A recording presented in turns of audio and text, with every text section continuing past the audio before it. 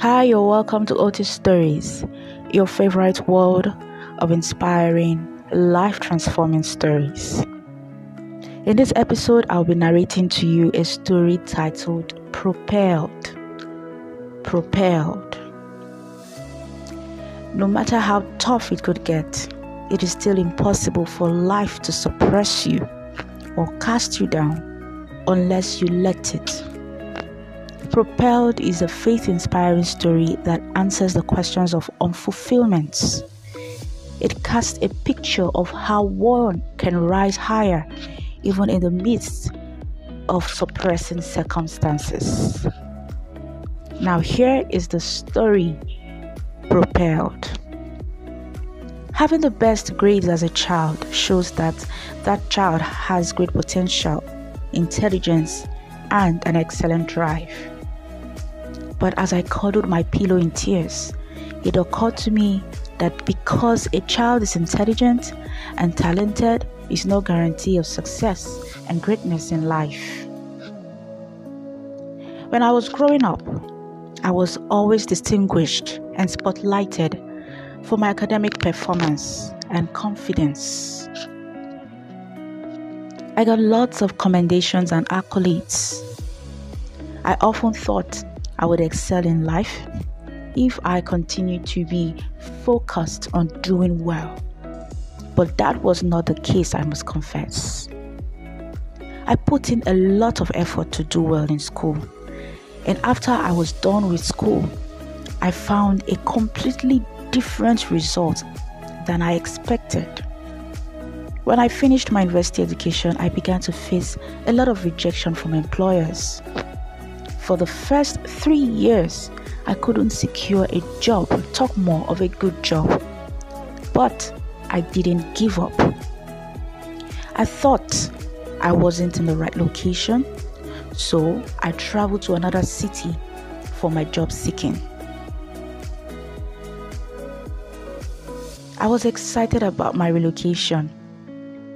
I was so hopeful that I would get a job in no time. But 3 months passed, then 9 months passed, yet I wasn't employed. I remained hopeful until I began to see other students on my Facebook timeline whom I had performed better than back in school post their achievements in their careers. Some of them had gone so far when I hadn't even started. Of course, I knew my worth.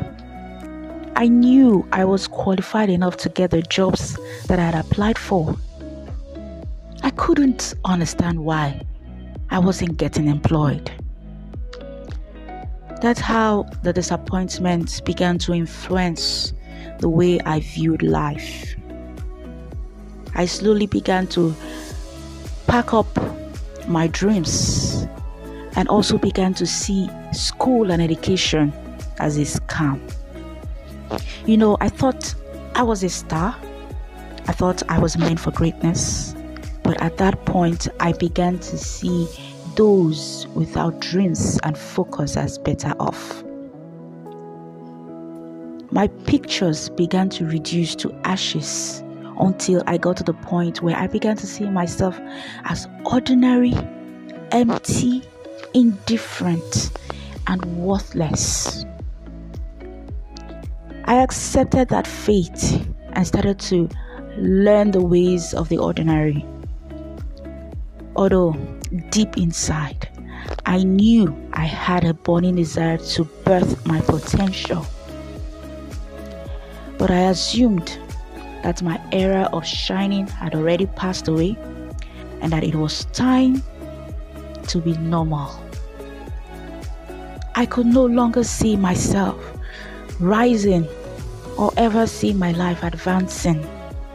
I could only see that the journey was over. I concluded that I had arrived at the reality of life. I regarded the pictures that my grades had sold me as nothing but a mirage. I was at the point where I could only wish for life to smile at me just a bit, to at least be comfortable. Around that time was when a video club or a media selling kiosk was opened around the place where I was squatting with a good Samaritan friend. People complained and sought to shut down the kiosk because they played content with loudspeakers. The volume with which they played the content they were marketing was so loud and inconveniencing that one could hardly sleep peacefully or speak to one another without screaming at the top of their voices. When the complaints got worse, the owner of the media marketing kiosk agreed to only play content in the afternoons. He also pleaded that he wants people who lived farther to patronize him, so he wouldn't want to turn down the loud volume. But he was willing to wait till afternoon when everyone should be fully awake or not in their homes before playing any content. He also promised not to play anything at night too, so people can sleep well. So, every day, towards evening, I observed he plays messages from certain preachers before eventually going off for the day. He would play messages from Pastor Chris Oyakhilome, David Amuneni, Moyo Akino, Joe, Rena Davies, and more. But subconsciously, these messages began to spark up new rays of hope again in me. This continued for some months.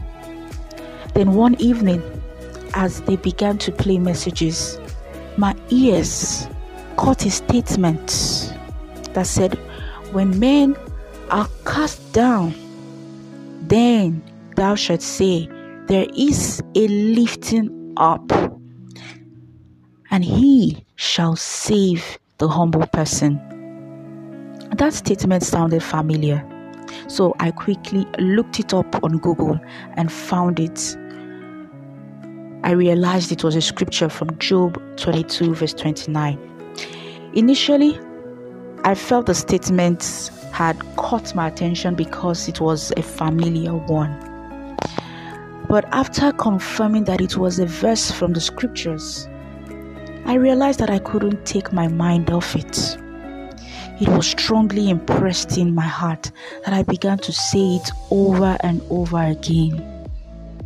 Then I could not understand the reason why, but now I can tell that consistently listening to the word from the messages played by the kiosk every evening had built up faith in me. After a while of reciting it on the bed, I burst into tears. It dawned on me that life, according to the order of the fallen man, always tries to cast people down. It dawned on me that there is a suppressive force that pulls people down in different ways, irrespective of their backgrounds, their heights, achievements, destinies, and potentials. And when casting down comes on a person, only those with the strength of the Lord will not be suppressed, but rather propelled. There, I knew if I would only stop looking at the experience and instead, by the supernatural strength of God, see and speak a lifting up, I will not be suppressed. Seeing that I had realized that casting down could be overwhelming, I knew from the messages I had been hearing to start generating the power of the Holy Ghost. And by this power, I will confess my desired outcomes from God's word based on the fact that my testimonies, recovery, and manifestations have all been paid for by the blood of Jesus. In the shortest of time, the hopelessness disappeared, and my eyes began to see opportunities and possibilities that have always been around me, just that I couldn't see them because I was blinded by hopelessness and had gotten too weak to rise up and take action. I soon began to take steps. My motives began to realign with God's word by His strength in me. I was no longer driven by what people had said or my grades, but by what Christ had done for me. I started to see myself on a mission, and everything I found to do was a ministry for me and a means for God's power to find expression through me, either passively or actively. I became content, focused, and started making progress. There was no longer that overly self-driven desire for gratification in me. Rather, I became passionate about fulfilling the mission per time, place, and people. My life seemed worth it again. Eventually, I began to shine brighter by the glory of God that had risen upon me. I continued to grow in favor, in grace, wisdom, strength, excellence, and prosperity in Christ. I was propelled. I am propelled. Will always be propelled. I cannot be suppressed. For when the casting down comes, I say, I rise up. There is a lifting for me, and that is what I see. Glory.